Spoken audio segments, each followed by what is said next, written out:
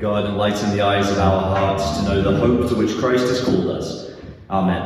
Amen. Please be seated. There was a common character that haunted the ancient world. He populated their myths and fables. Kids would scare each other with stories about him around the campfire. And he was the pariah of the community. Unclean, pushed out, kept at arm's length. No, not Oilers fans. Sorry, that's a cheap joke at the Raiders' expense. I don't even watch hockey. No, rather the demoniac. Those sorry individuals oppressed by what our gospel today euphemistically calls an unclean spirit. These are familiar characters in the Gospels. They make up a massive part of Jesus' own story. Lots of the healings that we run into in the Gospel narratives are really what we'd call exorcisms, Jesus driving out disagreeable spirits. But despite how much real estate these characters take up in the Gospels, we don't really know what to make of them, do we? What do we do with these stories? How do we reconcile them with a world in which we don't think of ourselves as brushing shoulders with the spiritual like the ancients did? Where we don't attribute every ailment to the work of some invisible evil and every unfortunate occurrence to some grand supervillain pulling the spiritual strings. How do we find space for these stories in an intellectually honest faith? Well-meaning scholars and preachers have ventured a few suggestions to help us out here, especially for those who seek to excavate meaning out of these ancient texts, while not having to swallow the story wholesale. Maybe the one we're most accustomed to is the idea that what the Bible calls a demon is what today we would call mental illness. That what the ancients thought was a spiritual reality was really just a medical one all along. I can understand why this is an attractive interpretation to many thoughtful people of faith. It allows us to recognize the individual in the story in a way that Jesus seems to recognize them, as a victim of something that's ultimately beyond their control. That's really important. A couple of times in the Gospels, people ask Jesus to explain why somebody is suffering. They want to play the blame game, to chart a straight line between a person's sin and their suffering. This person is possessed by a demon because they did something wrong and God is punishing them. Every time Jesus is dragged into that conversation, he refuses to play the game. He never blames anybody's suffering on their sin. That's important for us because it's a game we play today as well, with those who suffer from mental illnesses that we don't fully understand. Anybody who's walked the hard road of mental health struggles knows how many people are ready to give you the reason for your suffering. And often that reason is tied up somewhere with a sense that you are to blame for it. If you could only pull yourself together, then you'd be all right. And so the mental illness interpretation of these stories is a thoughtful one. It seeks to take seriously Jesus' own conviction that this kind of suffering is something that we're always a victim of, far more than an agent in. But it's also an interpretation that gets us into some territory that we might want to avoid. Thinking that the demonic is just an antiquated word for mental illness is only a short journey away from demonizing those who are struggling with mental illness, demonizing them in a very literal way. Like the ancient world that can justify the marginalizing of people who act and think in ways that we don't understand.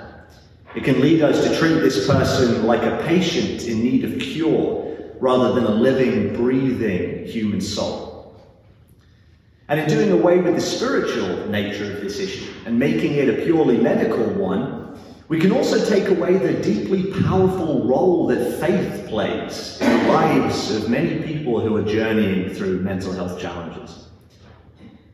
So another option ventured by well-meaning scholars is that in the New Testament, a demon is really just a euphemism for an idol. It's a metaphor, a way of describing that which comes to consume our lives, that which draws our attention away from God.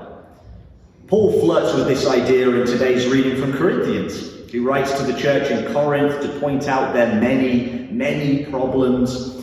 And one of the big ones is that they don't really know what to do with idols anymore. Some people are terrified of them, thinking that even eating food that's been sacrificed to an idol puts you in God's bad books. And others don't give a hoot either way. Paul reminds them that idols are not real, but that we should take them seriously nonetheless, because anything can become an idol. Anything can rob us of our attention and devotion to God.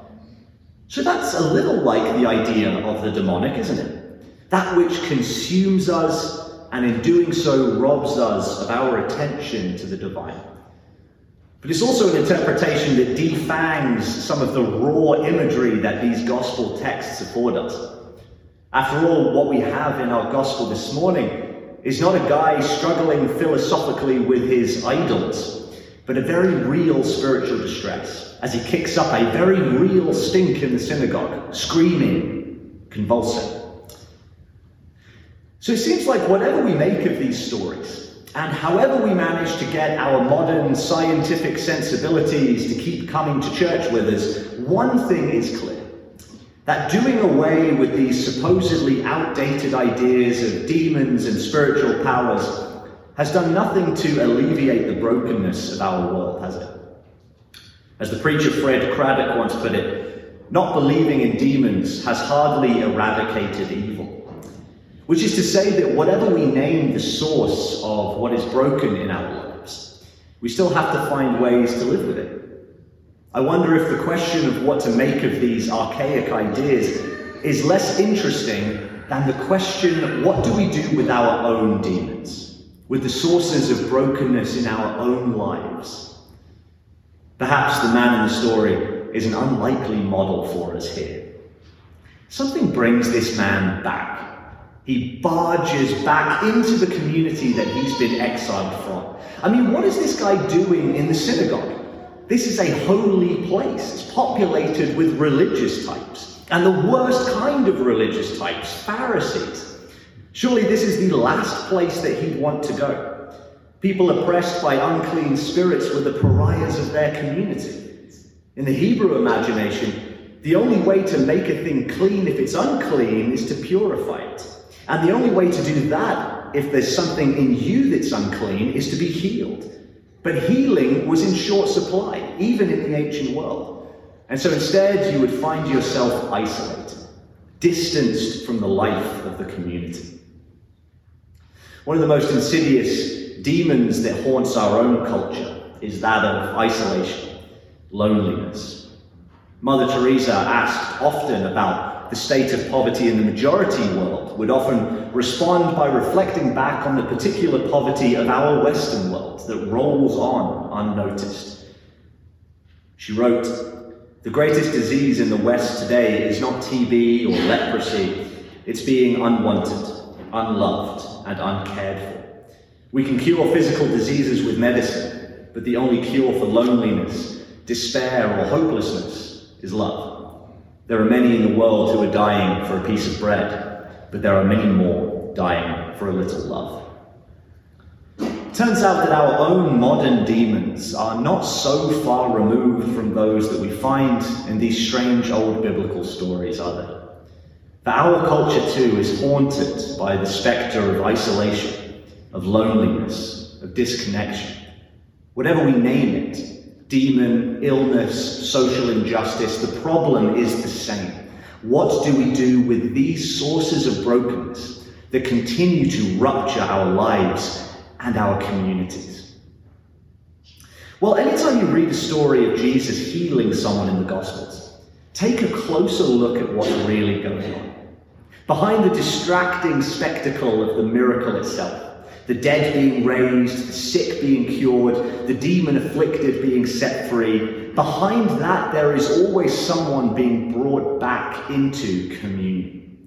Jesus is never healing an individual soul, but always restoring a fractured relationship, healing that thing that keeps the person isolated from life with others.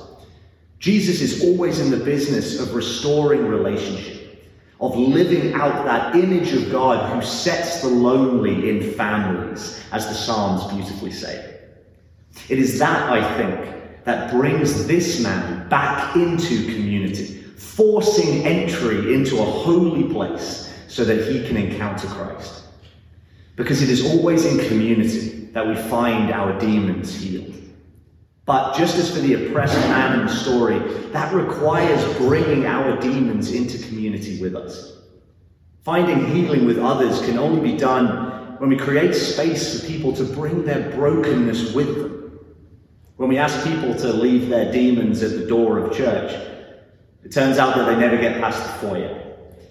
It takes tremendous courage to bring those parts of ourselves that we prefer to leave at the door into the space of community.